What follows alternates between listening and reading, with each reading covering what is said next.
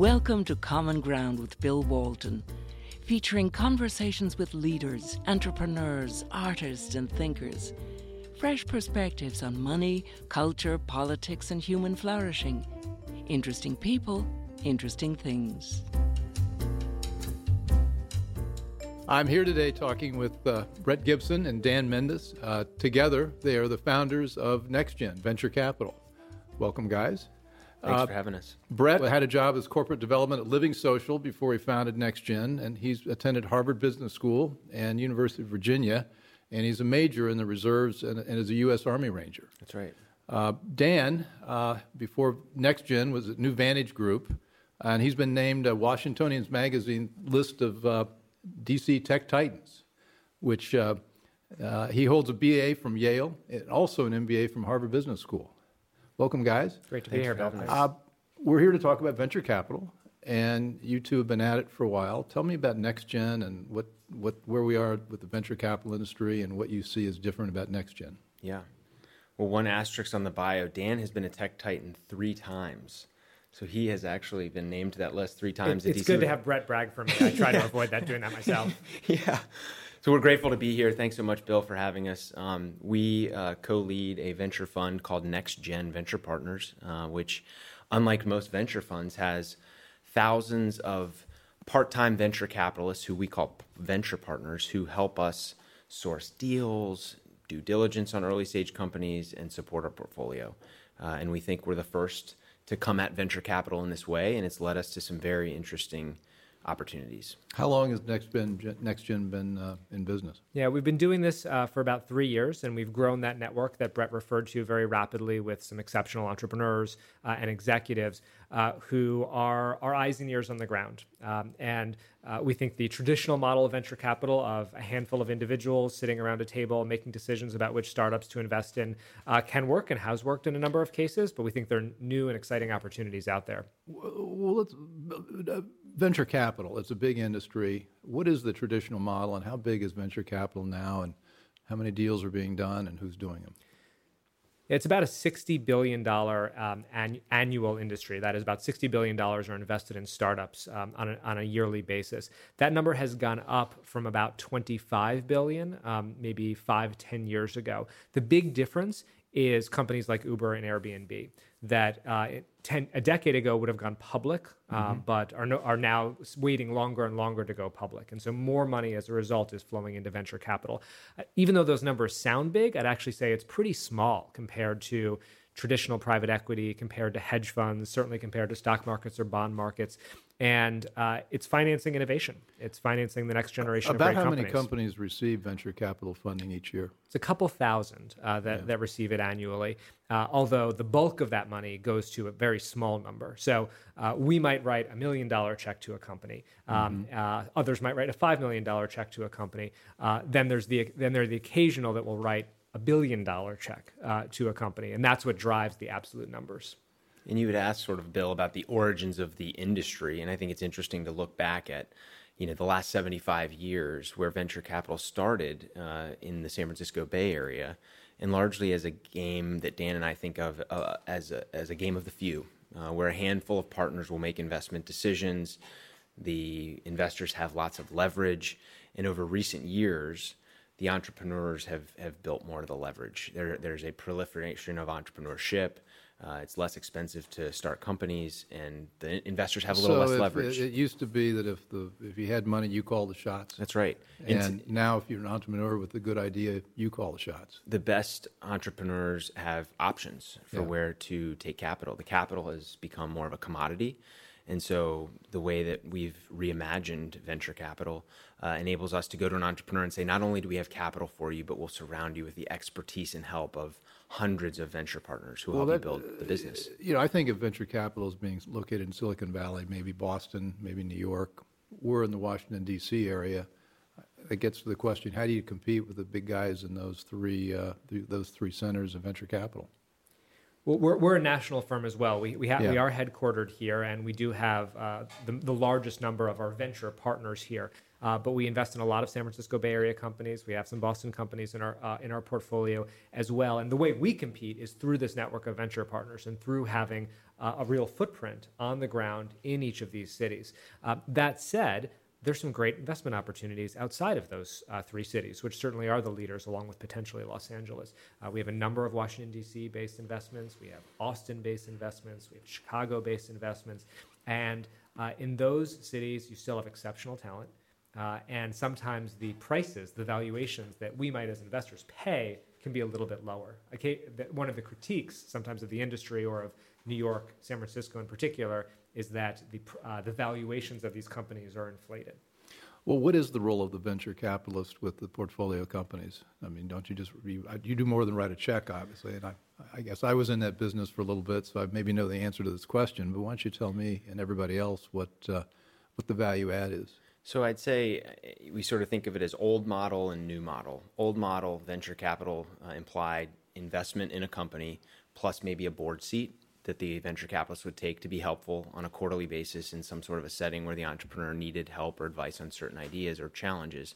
I think the new model in venture, which Dan and I have tried our best to reinvent, relies on helping companies with needs that relate to access to follow-on capital, access to talent, access to new customers, and how can new venture capital funds not only provide a check and a board seat, but also come alongside, roll up their sleeves, get in the trenches with entrepreneurs and help them grow their businesses. Well, traditional venture capital funds raise a fund from traditionally passive investors that don't get involved in the portfolio companies. It's almost purely a financial decision. You're different. You have some 950 limited partners in your fund, and they all have expertise in the industries, and many of them are CEOs and have built their own companies. Is that accurate? So we have our own fund. We have our own pool of dedicated capital that we can invest in these companies. And then we also have this network of people who are active, right? People who are finding the companies to begin with, who are saying, hey, this person was the CTO of my last company. It's the smartest person. Chief Technology Officer, yes. Smartest person I've ever met. They're starting a new company. I've been tracking their progress. NextGen has to take a look, and we potentially want to fund this company. So having this army of people who are finding those companies, but also I think perhaps most importantly, to your question about what do you do after you invest? Mm-hmm. To Brett's question, this is an army of people who are available to help, who want to support innovation, who want to support the next generation of companies. And we imagine it to some degree as having a service mentality towards entrepreneurs. It's really hard to be an entrepreneur. The deck is stacked against you. But you're isolated. Very isolated, very isolated. You need, be a leadership in any role is isolating, but in particular in the fast-moving environment of an early-stage technology entrepreneur. Well, you're getting at something. We had a toehold at Allied Capital and Venture Capital, and we were in Washington D.C. And the thing that always struck me is a deal would come in and it would describe some solution to some big problem, and it sounded great, but yet I didn't know who else in the country was also working on the same problem, or maybe not who else, how many other dozens of people were working on the same problem. And it seems like your distributed network allows you to get out into the industry to see if anybody else has come up with a better solution than what you're looking at. Yeah, that's exactly right. So I think there's one model of venture capital where you would go incredibly deep in a particular industry. You become the world's leading expert in internet applications for agriculture, and so you might know. But if you're how big a market is that? That's exactly the challenge with going deep is maybe there are only 3 or 4 companies to invest in, versus having a broader view. But then what you need is expertise from other people and other sources, and that's where this network of venture partners that we've put together is so valuable because they know. And in fact, often our venture partners are the buyers of technology. And we'll say, oh, yeah, I've looked at that company, and then I've looked at 4 of their competitors, and let me tell you about the pros and cons.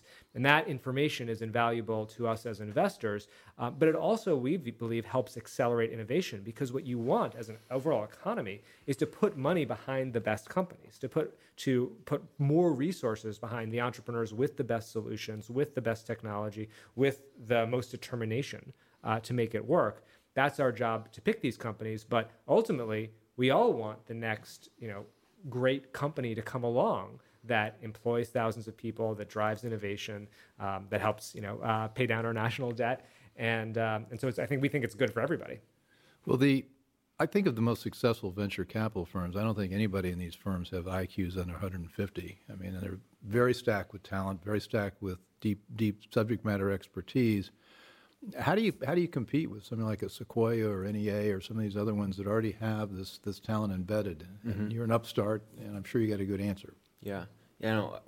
We've been fortunate so far in our first 20 investments to invest alongside of several of those top funds. And what we're learning is they have noticed that our model is different and see us as a different type of investor to add to the cap table alongside of their investment.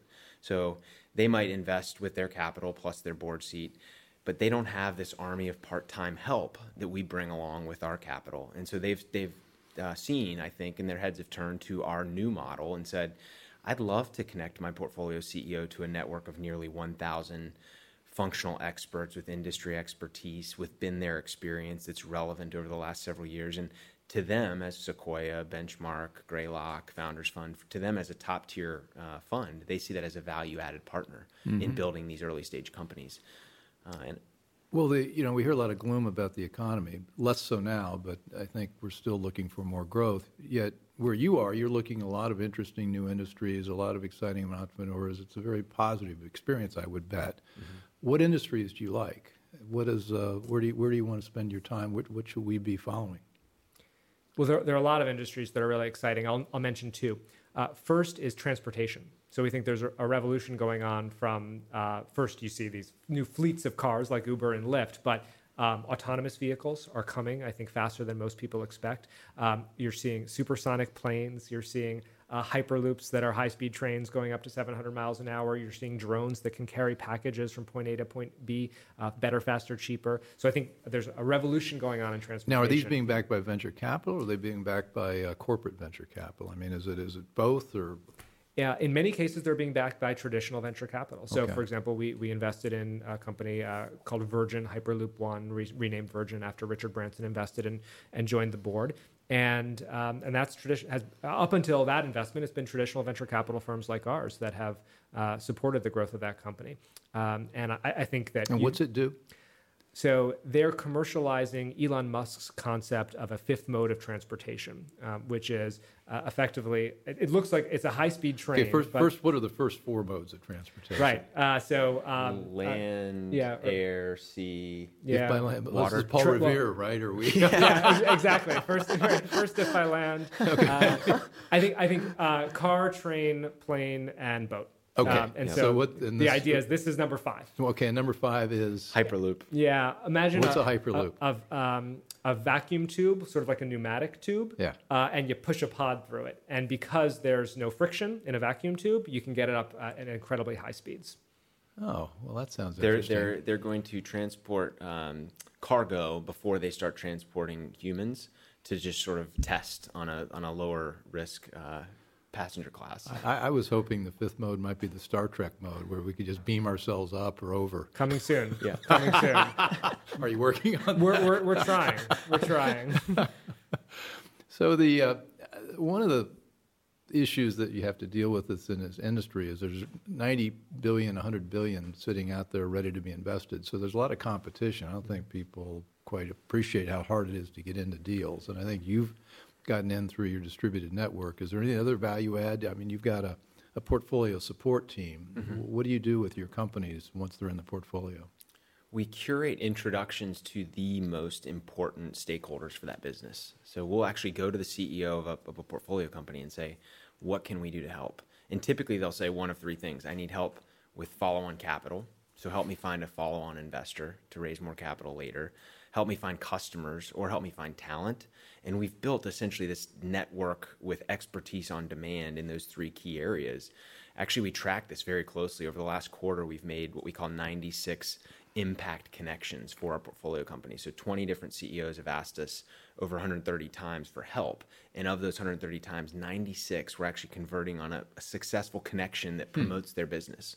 That's really unheard of in this industry, to be that service-minded, as Dan said. How big is your regular staff? You've got your investors. How big a firm is it? There are 8 of us full-time. 8 full-time. So you've really done a lot with you've leveraged a lot of resources with your platform. How does your platform work? Yeah, so we've built effectively an internal Facebook that also facilitates these investments. And so our venture partners can connect with one another, can access resources, articles, webinars, podcasts, can learn about the investments that we're making, can communicate about them, can share ideas about investment opportunities. And it's something we've built in-house, but it allows a team of 8 to be much more effective and do what we think would otherwise be a team of 16. So what issue? I mean, we talked a little bit before going on the air that you've had a lot of success investing in regulated industries. Mm-hmm. Since we're here in Washington and we talk a lot about regulations, what's that involve? So we look at investing in regulated industries as an enormous opportunity because you can go in and back a disruptor who's going after typically a large, highly regulated industry, and they're coming at it in a more efficient way. So a couple of areas, and Dan spoke about transportation. Another area where we've attacked is mm-hmm. healthcare. We have a portfolio company that allows patients in the comfort of their living room to test themselves for high blood pressure, for high cholesterol, food allergies, enormously disruptive to a large lab industry that's owned by 2 large players, multi-billion-dollar industry, and this founder happens to be going after this enormous industry with a very disruptive approach. A telehealth company that we've recently invested in is our most mature company that's making it better, faster, cheaper to get healthcare on any device at any place in the world at any time. Have a doctor basically can be in the palm of your hand using telehealth. Fascinating industry, disrupting the large, 17% of our economy industry of healthcare. So how does telehealth work? You've got a device. And yeah. Well, so one application, just you mentioned the military background. So when we were deployed overseas, you couldn't get the best treatment for traumatic brain injuries, let's say, because the best treatment was at the Mayo Clinic. Well, in our embassies and in our forward operating bases that the military used around the world, they use telehealth to enable doctors from the Mayo Clinic to treat soldiers, airmen, Marines using an iPad. And this is the technology of the future that we get to invest in. So with this, how does it disrupt the entrenched company? I mean, you've got a big company. How do they get away with not obeying the same regulations the entrenched company does? Or what am I missing? Yeah. Well, I think in the case of telehealth, what you're allowing for is just a better use of resources, where the top neurosurgeon or stroke doctor in the world can see patient after patient after patient wherever they happen to be around the world. And that's better for patients. It allows for training because people can watch the doctor, get the recording and watch the doctor in action. So the innovation that we're privileged enough as venture capitalists to back, we think improves human health. It makes our economy run better. It gives sort of energy to young talent all over the world. So there are a whole host of ways in which it's all very exciting to us. So does this make being a top doc make it almost like a superstar business where you've got just a handful of people who are the best in the world, and you can really have them serve thousands, millions more people, and it maybe millions is a bit of exaggeration, but is that the right way to think about this? It does have that potential. So, for example, if the best Mayo Clinic doctors in the world or Cleveland Clinic doctors or Memorial Sloan Kettering doctors can see more patients, can line them up back to back, can see the patients that have the highest need, where their unique talents are most appropriate, then yes, that could lead to more revenue for the doctor or the hospital. And all the companies that we invest in have to have a business model. They have to make money, and so that's one of the ways they can make money through telehealth. Well, we say all the companies you invest in have to make money, but we know they do not. So what's the typical success rate in the industry, and what are you shooting for with your portfolio? So, I'd say we've talked about this a little bit before we went on the air, but this business is a business of the power law, meaning there's a handful of outcomes that produce a disproportionate amount of the success. So you have in every single year, you have a company that stands out, whether it's an Airbnb or an Uber, what's next, Dropbox, these companies that really define a particular vintage year of venture investing. We just happen to think we found a way to find those winners sooner and allow our investors to get access to them because we use the collective intelligence of this network. But I think to your question, it's tough to say what the target is. I think we target high 20% IRR for our investors on average, which would be a nice healthy return. Which might mean 1 or 2 companies out of 10 are fantastic and everything else is mediocre down the tubes. That's right. But that's the business. I mean, that's been the business for 60, 70, 80 years. Yeah. I think I'm rusty on some of these math, but I think at one point some of the top 10 venture capital-backed companies represented well over 100% of all the returns in the industry. Yeah. It's a game of outliers. It really is. It's a game where 1 or 2 companies will drive the returns of an entire portfolio. So I have to ask the question: are there any outliers in your portfolio that I can? We love all of our children equally. Okay, well, at this point, you have to say that. One of the things we talked about before coming on the air, I'm struck by where venture capital is done. It's the most successful states hosting venture capital, either venture capital firms or companies, are California, New York, and Massachusetts, and I don't think of those as necessarily business-friendly states. Is they just an exception there, or what? Is there anything going on that would be interesting to know about? The way we think about it, it's actually where's the concentration of technical talent. Okay. And so I think that Boston and the San Francisco Bay Area have historically been the top 2 cities for entrepreneurship and for venture capital, at least since World War II. And that's really because the best technical minds in the world were brought there in large part actually for the war effort, right? So it was MIT and Stanford in particular, where you brought scientists, the engineers, the mathematicians. And out of that talent came the semiconductor industry. That's why Silicon Valley is called Silicon Valley. Semiconductors made out of silicon. At the time was called the mini computer industry, which originated in Boston, which led to the PC and the laptop and so forth. But it came out of really these universities and all the money that poured in to develop weaponry and beating the Nazis. So it's less about state level policy and more about city level talent. And I think now you have more and more cities that are centers of venture capital, and that includes Austin, that includes Washington, D.C., that includes Los Angeles increasingly. And the driver is often where is the talent, and especially the technical talent, where do they want to live? And are there companies that have brought in large amounts of talent, like an Amazon or a Microsoft have in Seattle, that can, once you get the training and you get to meet other talented people, you go off and you start your own company. What do we call those? Clusters? Mm-hmm. And didn't Michael Porter have a lot to say about that was one of the source of advantages where you can get a critical mass of people, whether it's in your business or Hollywood. Yeah. And one of my favorite examples is the Northern Italian metalworking business. It turns out at one point all of the metalworkers, all the best metalworkers in the world lived near Milan. And so that became the Silicon Valley of the, 19th century. Yeah. You're seeing that crop up in the U.S. today, and I think Dan and I have the fortune to travel around the country and see some of these different hubs. And recently we were in Detroit. And what you're seeing in Detroit is a resurgence of technology that was born out of the auto industry, but today is being transferred to automated navigation, autonomy, as Dan said, driverless cars. Dan Gilbert, the founder of Quicken Loans, is really underwriting a lot of that growth in Detroit. And you're seeing that in other cities as well. So if you're mayor or governor of a state and you're trying to drive economic growth, what are the elements you put in place? You got to have research university, hospital to build something around?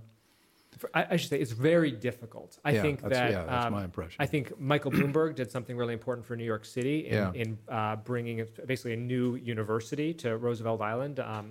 And that was a collaboration between Cornell and Technion, basically the MIT of Israel. So research universities are key.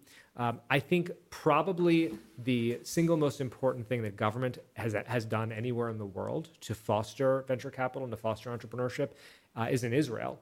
They had 20 years ago, it was 2 things. One was when the French cut Israel off from arming them after the 6-Day War.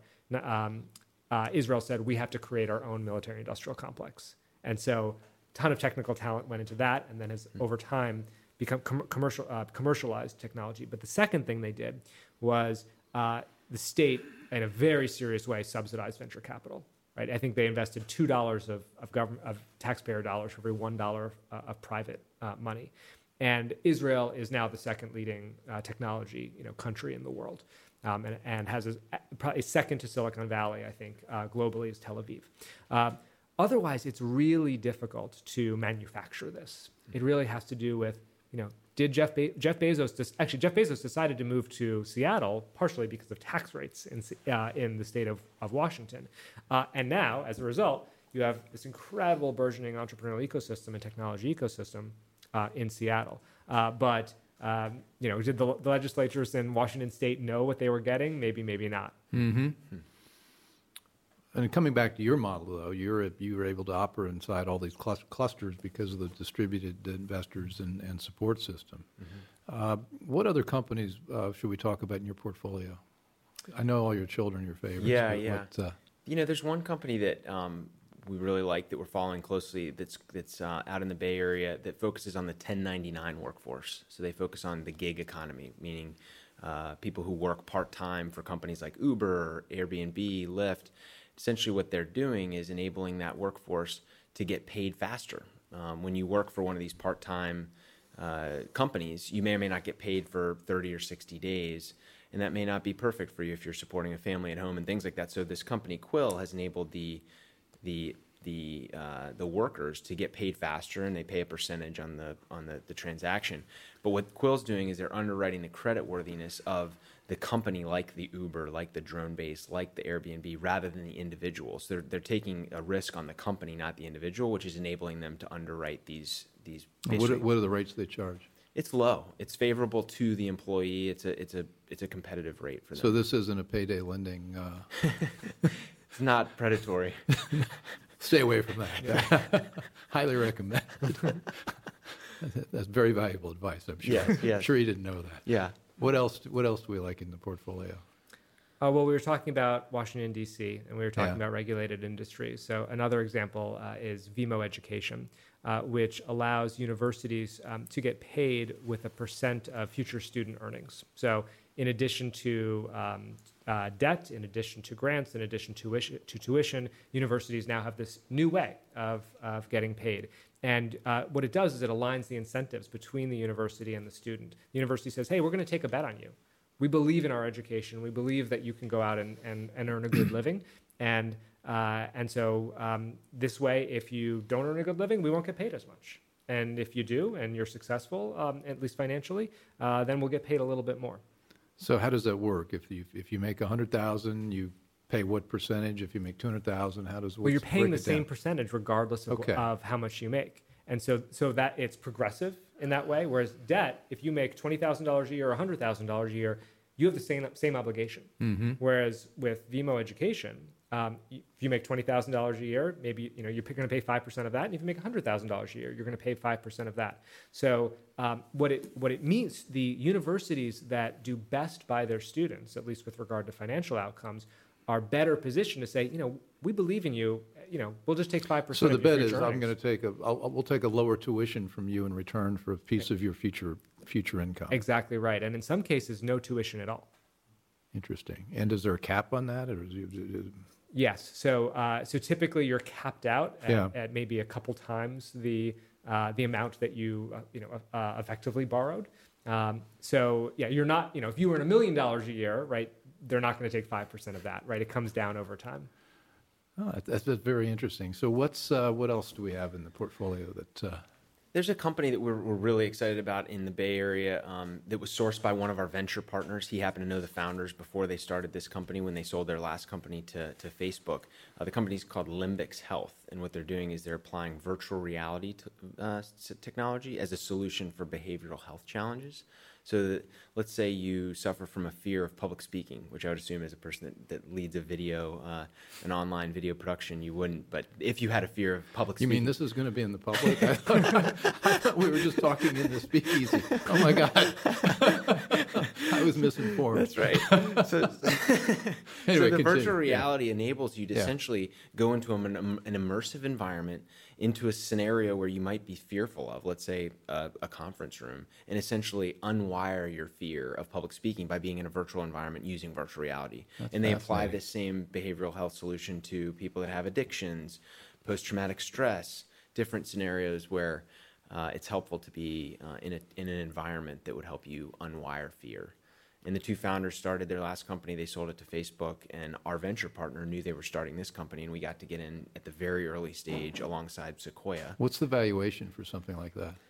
At this stage, it's low, but we thought high. Okay. They're a Bay Area company with two founders that sold their last company to Facebook, so there is an enormous amount of value in them. And without any traction, we were just grateful to be along for their journey. Right.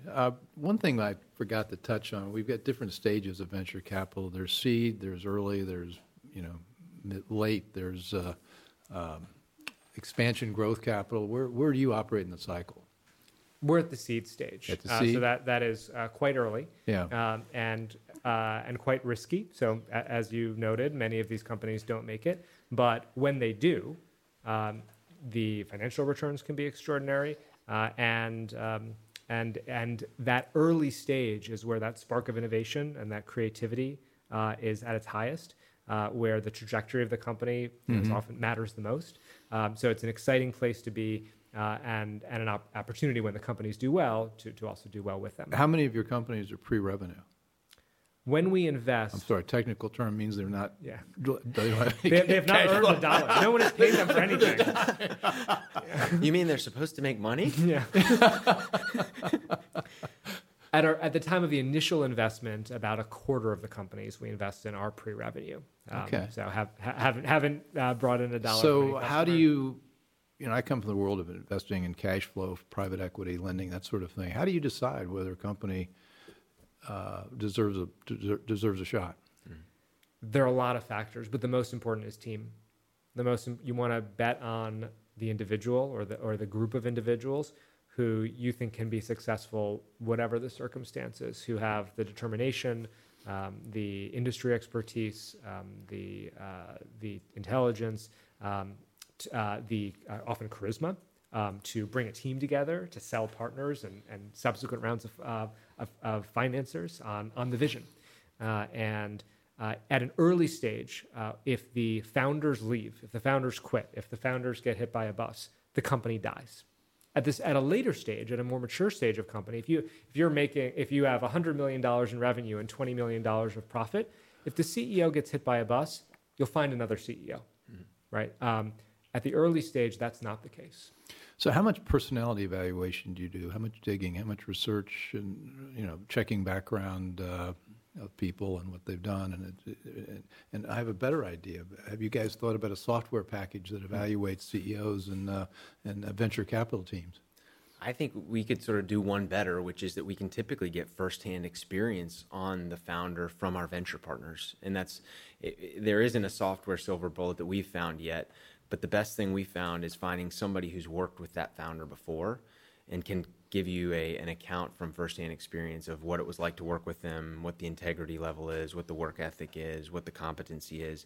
And that's what's so beautiful about our network-driven model, is that nearly every one of our companies, the founder has worked with one of our venture partners. So we can get firsthand knowledge. It's sort of an arbitrage on private information about that portfolio founder. Well, it sounds like you guys are going to have a lot of success. And venture capital sounds like a lot of fun most of the time, but I know it isn't all the time. What's the hardest part of your job? I think, Dan. Answering that question. We've developed these nonverbal cues, and I thought Dan picked up that I was hoping he would answer that one. I picked it up. I just didn't have a good answer. You guys have been distributing these answers very well. Yeah. We try. We're both trying to avoid that part. Yeah, that's a difficult one. I think the question, from see how I got Brett to answer that one? It's slow money in and slow money out. So when you think about the asset class, it takes patience, and I'd say that's the hardest part. It can take 5 to 10 years. Easily, if not more. Yeah. Some of the greatest success stories in venture are still private companies where investors invested over a decade ago, and the founders and the team. I'm in a couple of those deals. Yeah. So you're watching the clock. They keep telling me it's going to be great. It tests your patience. Yeah. And you're so excited about these companies, and you know there will be financial success, but you go home to your spouse and they may say something like, you can't spend paper equity at the grocery store, so let's get these things moving. But there's patience involved. This is an asset class that requires patience. Exactly. Dan, final word? This has been great and fun, and most of the time when we have conversations like this, there's a lot less laughter. Mm-hmm. So I appreciate the opportunity. Well, I'm glad you guys are here. I hope to have you back when we get our first liquidity event, which will be great. You can find our team at nextgenvp.com, and it's a very robust website with a lot of information about the people and the investments, and I'm looking forward to following you guys and your success. It's great talking to you, Bill. Thanks. Thanks, Great. Bill. Thanks for listening. Want more? Be sure to subscribe to Common Ground with Bill Walton on iTunes.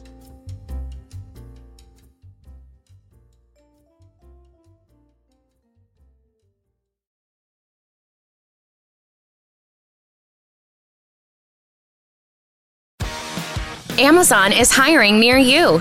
Earn a competitive wage and start as soon as 7 days. No resume or experience required. Health and safety are a top priority with all of our roles and sites. Amazon is taking precautions in our buildings to keep people healthy. Go to amazon.com/apply. That's amazon.com/apply. Amazon is an equal opportunity employer.